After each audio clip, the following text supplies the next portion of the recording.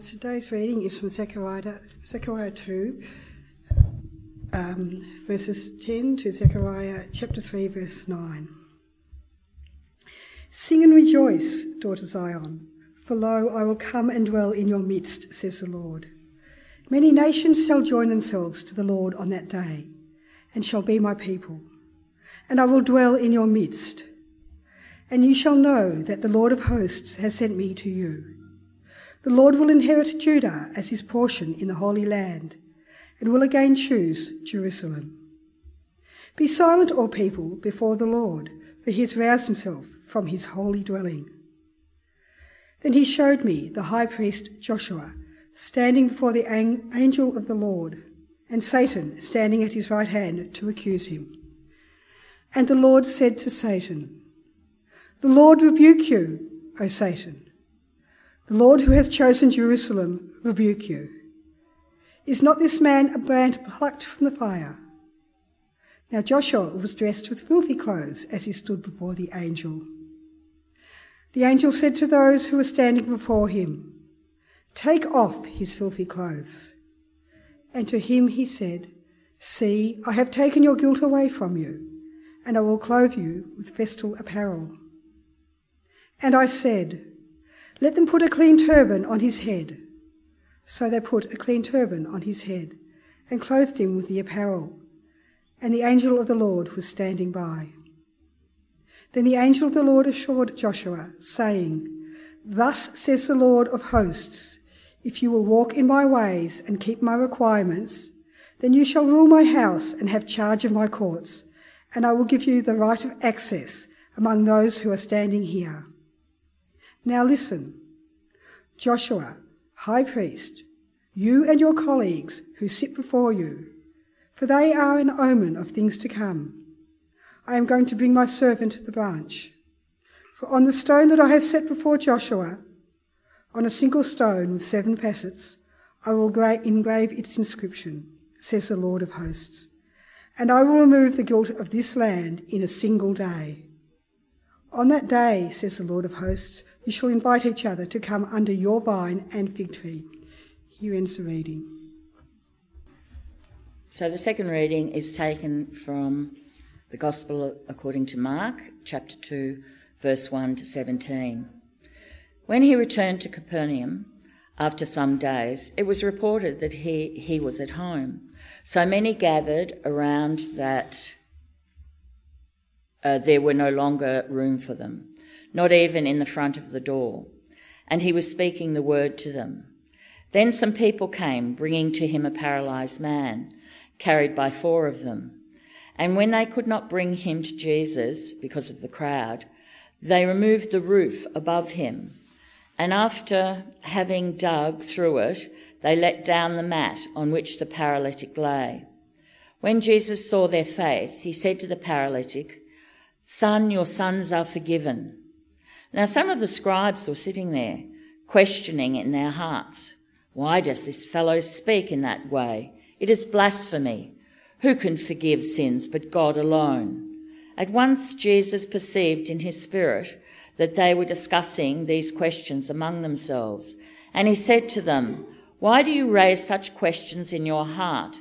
Which is easier to say to the paralytic, your sins are forgiven, or to say, 'Stand up and take your mat and walk'? But so that you may know that the Son of Man has authority on earth to forgive sins," he said to the paralytic, "I say to you, stand up, take your mat and go to your home." And he stood up and immediately took the mat and went out before all of them, so that they were all amazed and glorified God, saying, "We have never seen anything like this." Jesus went out again beside the sea. The whole crowd gathered around him, and he taught them. And he was walking along. He saw Levi's son of Alphaeus sitting at the tax booth, and he said to him, "Follow me." And he got up and followed him. And as he sat at dinner in Levi's house, many tax collectors and sinners were also sitting with Jesus and his disciples, for there were many who followed him. When the scribes of the Pharisees saw that he was eating with sinners and tax collectors, they said to his disciples, "Why does he eat with tax collectors and sinners?" When Jesus heard this, he said to them, "Those who are well have no need of a physician, but those who are sick I have come to call, not the righteous, but sinners." This is the word of the Lord. Thanks be to God. Thanks be to God. It's those who are well have no need of a physician, but those who are sick, you may hear through my voice that I've been blessed by my kids with a little cold, so that's why I'm wearing a mask when I'm closer to you, but I've taken it off for now.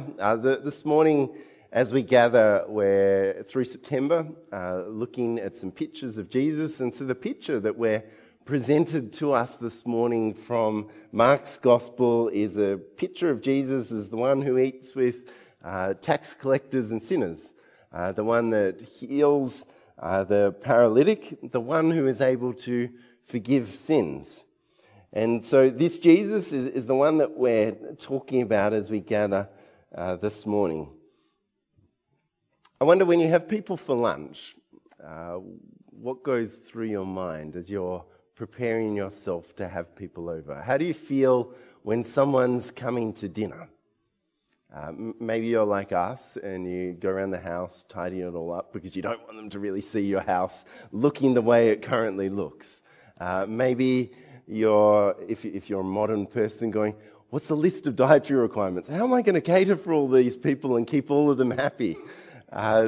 Maybe you're wondering, are they going to like the food that I cook? What sort of food do they like? Maybe you're thinking, well,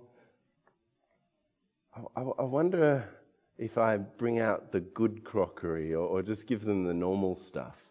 If you've been eating with Jesus and the tax collectors and sinners, what additional thoughts might have gone through your mind? Tax collectors and sinners, what are the things that I need to hide? What are the things that I need to put away so that they're not stolen by the people visiting my house? I wonder what they're going to think. I wonder what other people are going to think when they see these people turning up and eating at my house. How do you feel when someone comes to dinner? At one level, we feel that we're being evaluated, and so we want to put on the best show for the people that are visiting us. I wonder, after you've cooked dinner, how do we handle receiving feedback? When someone says, "Oh, that was great food," that feels really good, doesn't it? It feels good to get positive feedback. And, we say things like, "Oh, you shouldn't have. You're too kind. You're too generous. Oh, it was nothing." We love positive feedback, but how about when you get less awesome feedback? How about when someone says that it was less than good? There's a number of different responses. Someone that hears that might be the person that hears those words. They go in, they fill them up a little bit, hears more, they fill them up, and they bottle them until eventually they kind of burst it on someone else. I can't believe I had all these people for dinner, and this is what they said about the food that I served. Maybe you're like that. Maybe you're a person that receives less than awesome feedback and you bottle and burst it somewhere else. Maybe you're the world's best at a counterpunch. That wasn't really nice what you served up there. Well, last time I ate at your place, it wasn't good. Maybe you're the super defensive kind of, whatever someone else says, you can come up with a comeback. And so they say something and immediately comes to mind that conversation that you had 2.5 years ago and the thing that they did wrong. Maybe you're the perfect counterpunch defensive person. Maybe you're the person that kind of turns in on themselves and just kind of slowly gets crushed and take everything personally. How do we handle receiving feedback from others? It feels good when we get positive feedback, but some people are even dismissive of positive feedback. How good are you at evaluating feedback and coming to an accurate view of yourself? How about giving feedback? I think as Australians, we're really, really good at giving critical feedback. Helpful, constructive feedback, I think we like to frame it as. And we're particularly good at doing that about our leaders, and our leaders probably don't hear from us that they're great leaders often, but they will often hear that they're not so good leaders from us, and we're often really good at noticing the gaps rather than celebrating the good things. I wonder how you are at giving feedback. So in the middle of that, how do we go at evaluating ourselves? Someone says something to you and you say, I can see a little bit of truth in what they're saying, but this isn't really true. Maybe when people give you feedback, you're the kind of dismissive person that can't hear anything. And so someone says, that food wasn't particularly nice, and no one generally says that these days, but so someone gives you some feedback and you say, well, that's just your opinion. Everyone else seems to like it. I've never heard that from anyone else. Maybe like you're the defensive, dismissive person to feedback. How do you go at evaluating yourself? Is it an accurate picture you feel like you've got of who you are in relationship with other people? A sign of great maturity is that you're able to take feedback, positive and good, and evaluate yourself in the light of what has been said. What about, we're in church, it's Sunday. How does God evaluate us? You may see on my slide 2 new categories, holy and not holy. The categories that God gives us, that we're holy before Him, that is, that we have lived the way that He's called us to live and loved other people well and loved Him well. That is, we have a concern not just for not doing the wrong thing, but we also have a concern for doing the right thing, because sin is not just, I've done the wrong thing. It's actually, think of an archer shooting an arrow at a target. It's when the archer misses the mark. That's what sin, to sin is to miss the mark, so we can not shoot an arrow of love that we're called to shoot. We can not love the tax collector and sinner in the way that we're called to love, but we can also do completely the wrong thing. Both things are considered not holy in God's sight. How does God evaluate us? And so as you're thinking of that, you might look at, like me, at the things that we do, and you might say things like this: well, I'm just human. I make mistakes. I'm not perfect. I didn't mean to. That isn't me. I didn't have time. One of the things that we often say to our kids, because, when kids do the wrong thing and they get called out on it, they're usually really defensive. I didn't mean to do that. I didn't mean to. And one of the things that we say to them is, well, what's happened? Has it affected the other person? They say, yes. Well, then we say to the kids, well, at some level, you need to own the effect that you've had, even if it wasn't the intent that you had when you did that. And so we need to be able to evaluate not only ourselves, but we need to evaluate the way that we operate accurately. How does God evaluate us? He doesn't go, they're not holy, but they're just human. Actually, God has an expectation on us that we would live holy lives, that we would love other people well, that we would love Him well in life. And so when we don't do that well, He doesn't just say, well, you're just human. He says there's a problem here. You're not operating in relationship with me and other people the way that you were designed to operate in relationship. And so you're not holy. And the transition between not holy and holy is not something that we can work ourselves. If you followed along the Bible reading this morning, we had a reading from Mark's Gospel, and so that's on page 813. And so Jesus takes in the paralytic. Now, I don't know if you thought about it too much, but the paralytic had to be lowered in. He had arms and legs that wasn't working. And what was Jesus' response to him as he wanted something of Jesus? Your sins are forgiven. The critics that want to give him feedback say, well, why does this fellow, verse 7, speak in this way? It's blasphemy. Who can forgive sins but God alone? And so what Jesus is saying is that he is God. He is able to forgive sin. See this transition between not holy and holy is only breached by God. I can't become holy by doing a certain amount of good things. I've heard before some people will say, to be a Christian is just to be a person that does good to other people. And in their mind, it's almost like karma, what is being weighed up. If you do enough good things, enough holy things, it might outweigh the not holy things that we do. But actually, only they recognize it in here, that the teachers of the law, that the only one that can forgive sins is God alone. And as long as we live with the not holy in our life, we can't make that transition from not holy to holy apart from Jesus. And so Jesus looks at the person who is the paralytic, the person that's helpless in themselves. And that's a picture of how we are before God in our own wrongdoing, in our unholiness. And he says, your sins are forgiven. And their response is, well, only God can do it. And so Jesus says, well, he's effectively saying he is God. But his question to them is this: which is easier to say to the paralytic? Verse 9, your sins are forgiven, or to say, stand up and take your mat and walk?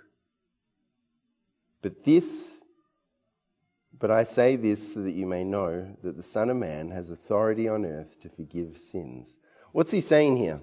For you to pass from a place of not holy to holy, that is harder than a person that can't walk or move themselves coming to a place of full healing and walking. For you to move into a place, so what's not holy?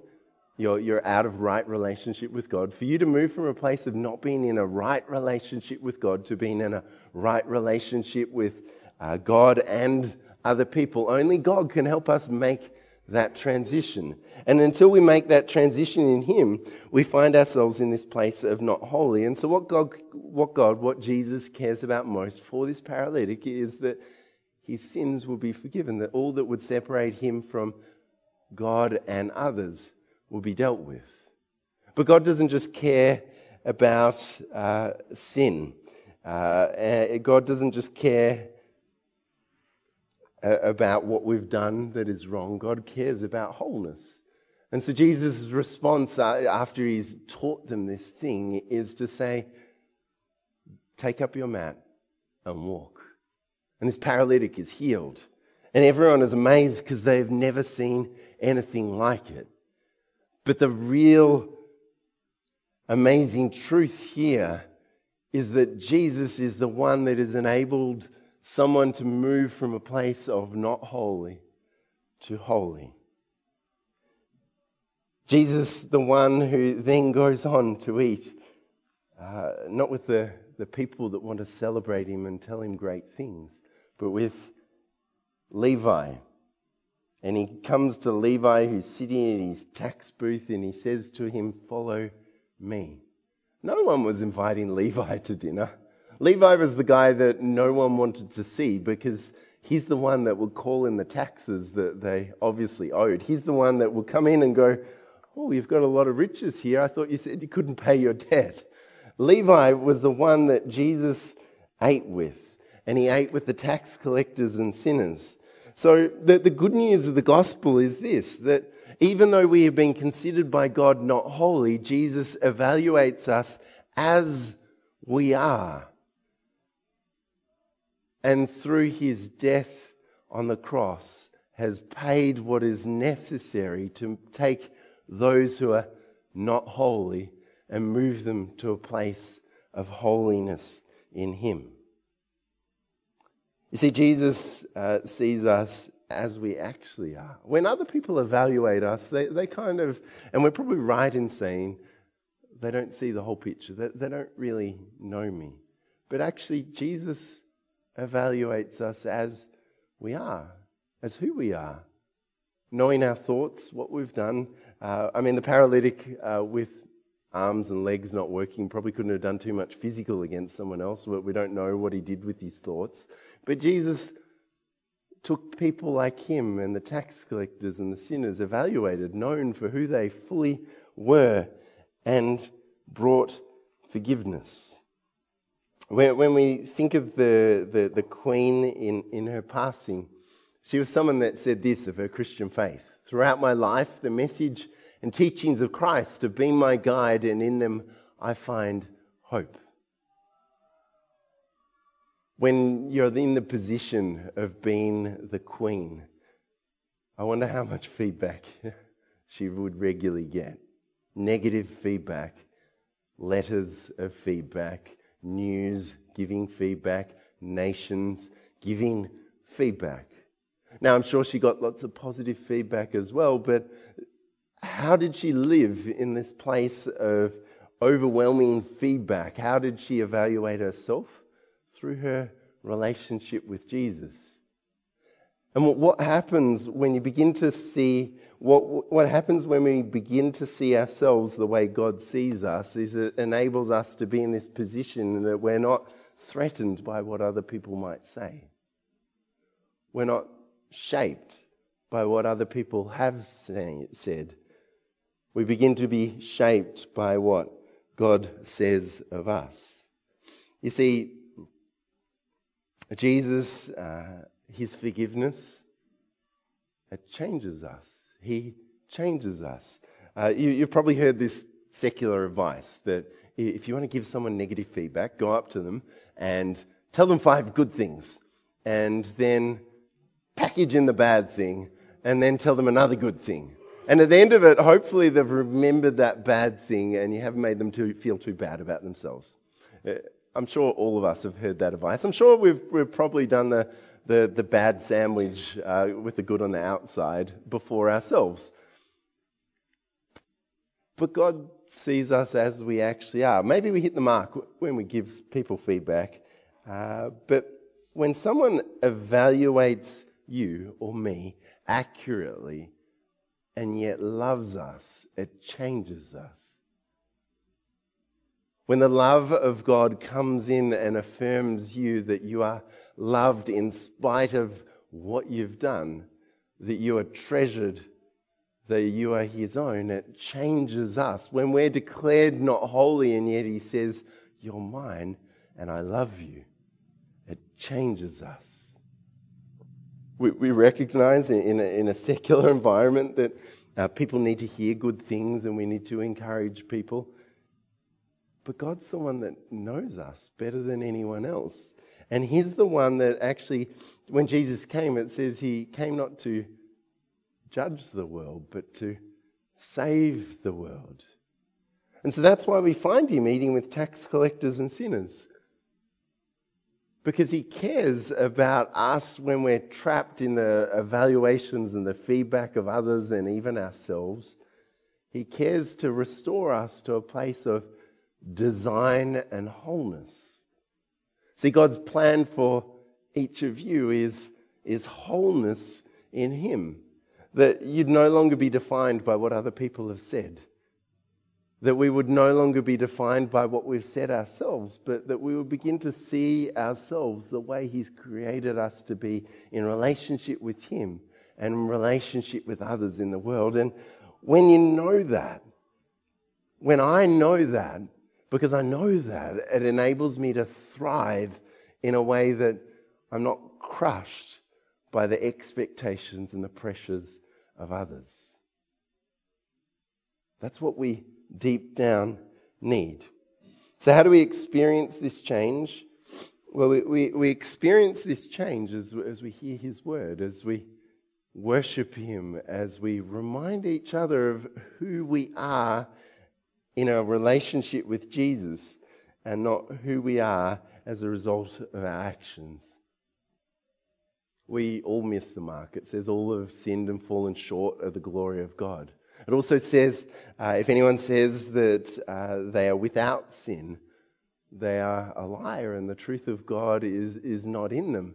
Because at a deep level, we all know that we miss the mark, we make mistakes, we're not holy, we might not mean to, we might not do what we know we should have done to love someone really well. But God wants to restore us to a place of intent and design that we would do that. When we're really concerned about what we've done wrong and overburdened by it, it's hard to remember what we're actually called to do. And so God, in forgiving us, frees us from the expectations and the opinions and the accusations of others to live as we were made to live in relationship with Him. Zechariah is a beautiful picture of how this happens. So Zechariah speaks of this person, Joshua. The Old Testament name for Jesus is Yeshua. So Joshua. So Joshua stands before the angel, and right by his side is Satan. And Satan is there, what hand? At his right hand to accuse. Because that's what he does. He accuses. And if you find that there is a critic on your shoulder that crushes you in life, that's Satan. And he uses other people, he uses the world, he even uses the narrative that we tell ourselves sometimes. And so Joshua is standing before the angel of the Lord, and Satan's standing there to accuse him. And the Lord says to Satan, I rebuke you. That is, this is not the truth about this one. The Lord who has chosen this one, Jerusalem, rebuke you. Is not this person a brand plucked from the fire? Joshua, what's he standing before the angel of the Lord in? Filthy clothes. Think of yourself as after you've been cleaning a chimney or something like that. Filthy clothes. And he doesn't say to Joshua, get rid of these clothes, put on something nicer. I can't believe that you're here standing in my presence wearing this thing. He doesn't say that to Joshua. He says to those who are standing before him, take off his filthy clothes. And he says to Joshua, see, I have taken your guilt away from you, and I will clothe you with festal apparel. And he puts a clean turban on his head and the clean turban on his head, and he clothes him with clean apparel. And so he moves from this place of being in filthy, stained clothes. What does he do? He just stands there. And that's a picture of what God does with us in Jesus. As we stand before him and as we put our faith in Jesus, he takes off the filthy clothes, the stains that both the world and others have thrust upon us, that we've taken on ourselves. He takes off those clothes and says to us, this is no longer your story. Puts on fresh, clean clothes. And through him we make this transition from not holy to holy, standing pure before God. It says in Zechariah that this is a picture of what the Lord of hosts will do. Verse 9, I will remove the guilt of this land in a single day. What happened in a single day? Jesus died on the cross. And the guilt of the land, the sin was dealt with as his blood was shed for us. What's the picture that follows? On that day, says the Lord of hosts, you should invite each other to come under your vine and your fig tree. What's the picture? When we move from not holy to holy through forgiveness, relationship is restored to a place of intimacy, the vine and the fig tree gathering together. See, God's intent is that we will be restored to each other through forgiveness, that we will be restored to him through forgiveness. And so when we forgive others, and when we receive this forgiveness ourselves, it changes us, and we go through this transition that we may not see physically, but when I see people pray and forgive people, it generally is witnessed physically as the burden of carrying what other people have said and what we have done is lifted. And suddenly there's a lightness and a joy that comes from a transition that only God can do. So this is a picture of Jesus, the one who eats with tax collectors and sinners, the one who wants to see redemption happen in our lives and in the lives of others. This is the Jesus that we follow. Let me pray.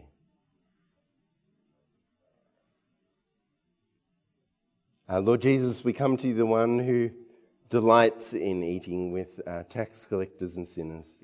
Jesus, we come to you, the one who loves us and cares for us, the one who has purpose for us beyond brokenness, the one that sees us as we are, the way that no one else sees us, and yet loves us and calls us to a place of restoration through forgiveness in him. Lead us to understand your great love for us. Change us by your love, Lord. Redeem our brokenness and bring holiness. Where we have felt paralyzed, Lord, by brokenness, thank you that through your forgiveness you call us to take up our mat and walk. Thank you that you don't leave us as you call us to walk, but that you strengthen us and you fill us with hope. Thank you, Lord Jesus, that as we walk life with you and learn what it means to walk life with you, that you take us on a path of restoration.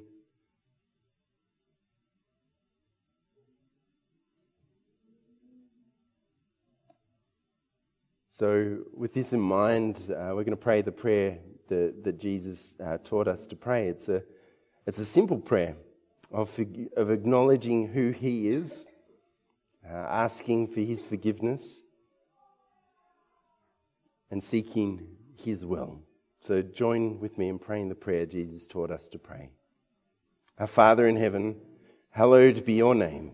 Your kingdom come, your will be done on earth as in heaven.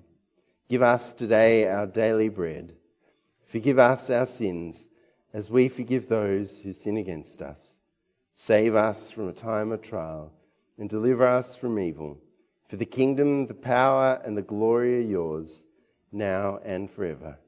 Amen.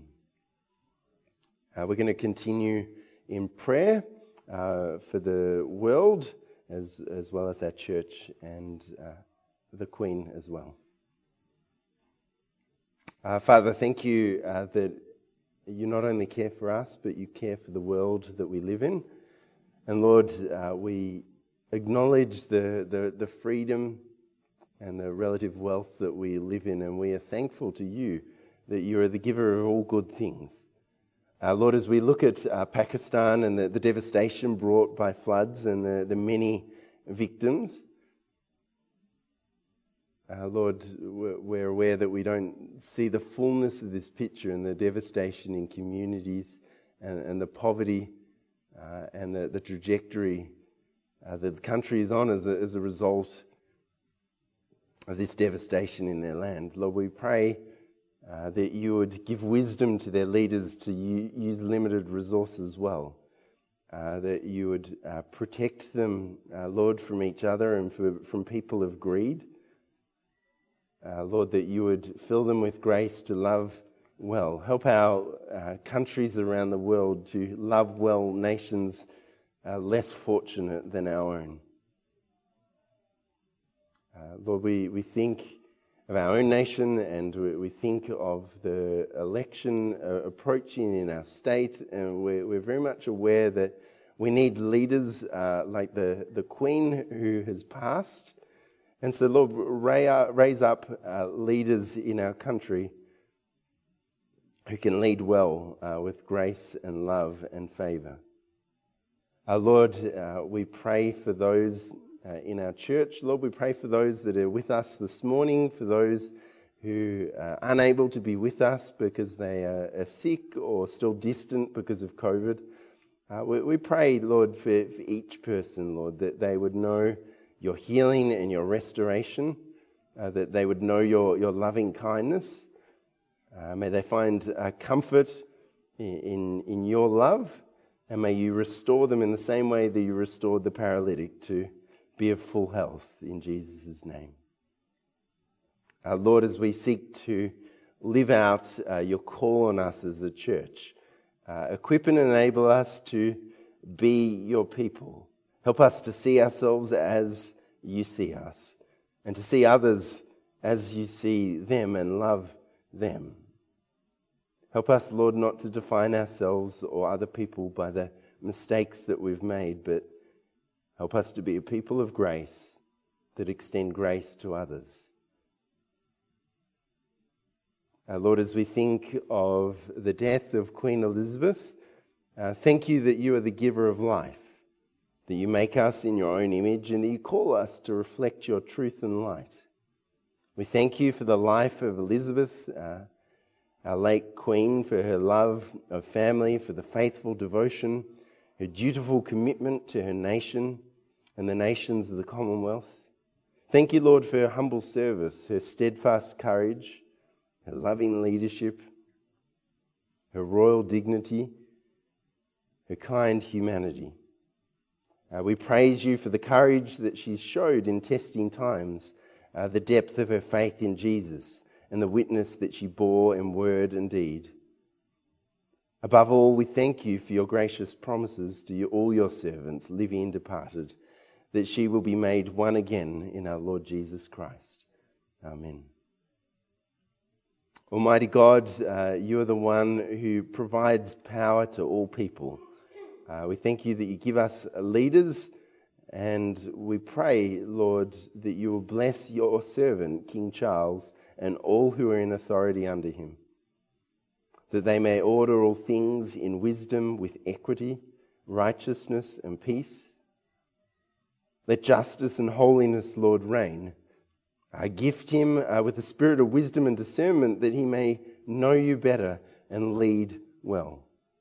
That being devoted to you with his whole heart, he may so wisely govern in safety and peace to the honour and glory of your name and the good of your church and your people. And we pray this through Jesus Christ, your Son, our Lord, who is alive and reigns with you in the unity of the Holy Spirit, one God, now and forever. Amen. Lord, may we see your kingdom come and your will done as it was through the Queen Elizabeth's rule. We pray through King Charles. For we pray it so that you, God, will be lifted high in all the earth, and that the reign of your Son, Jesus Christ, will be established on earth, majesty above majesties, reign without end. In Jesus' name, amen.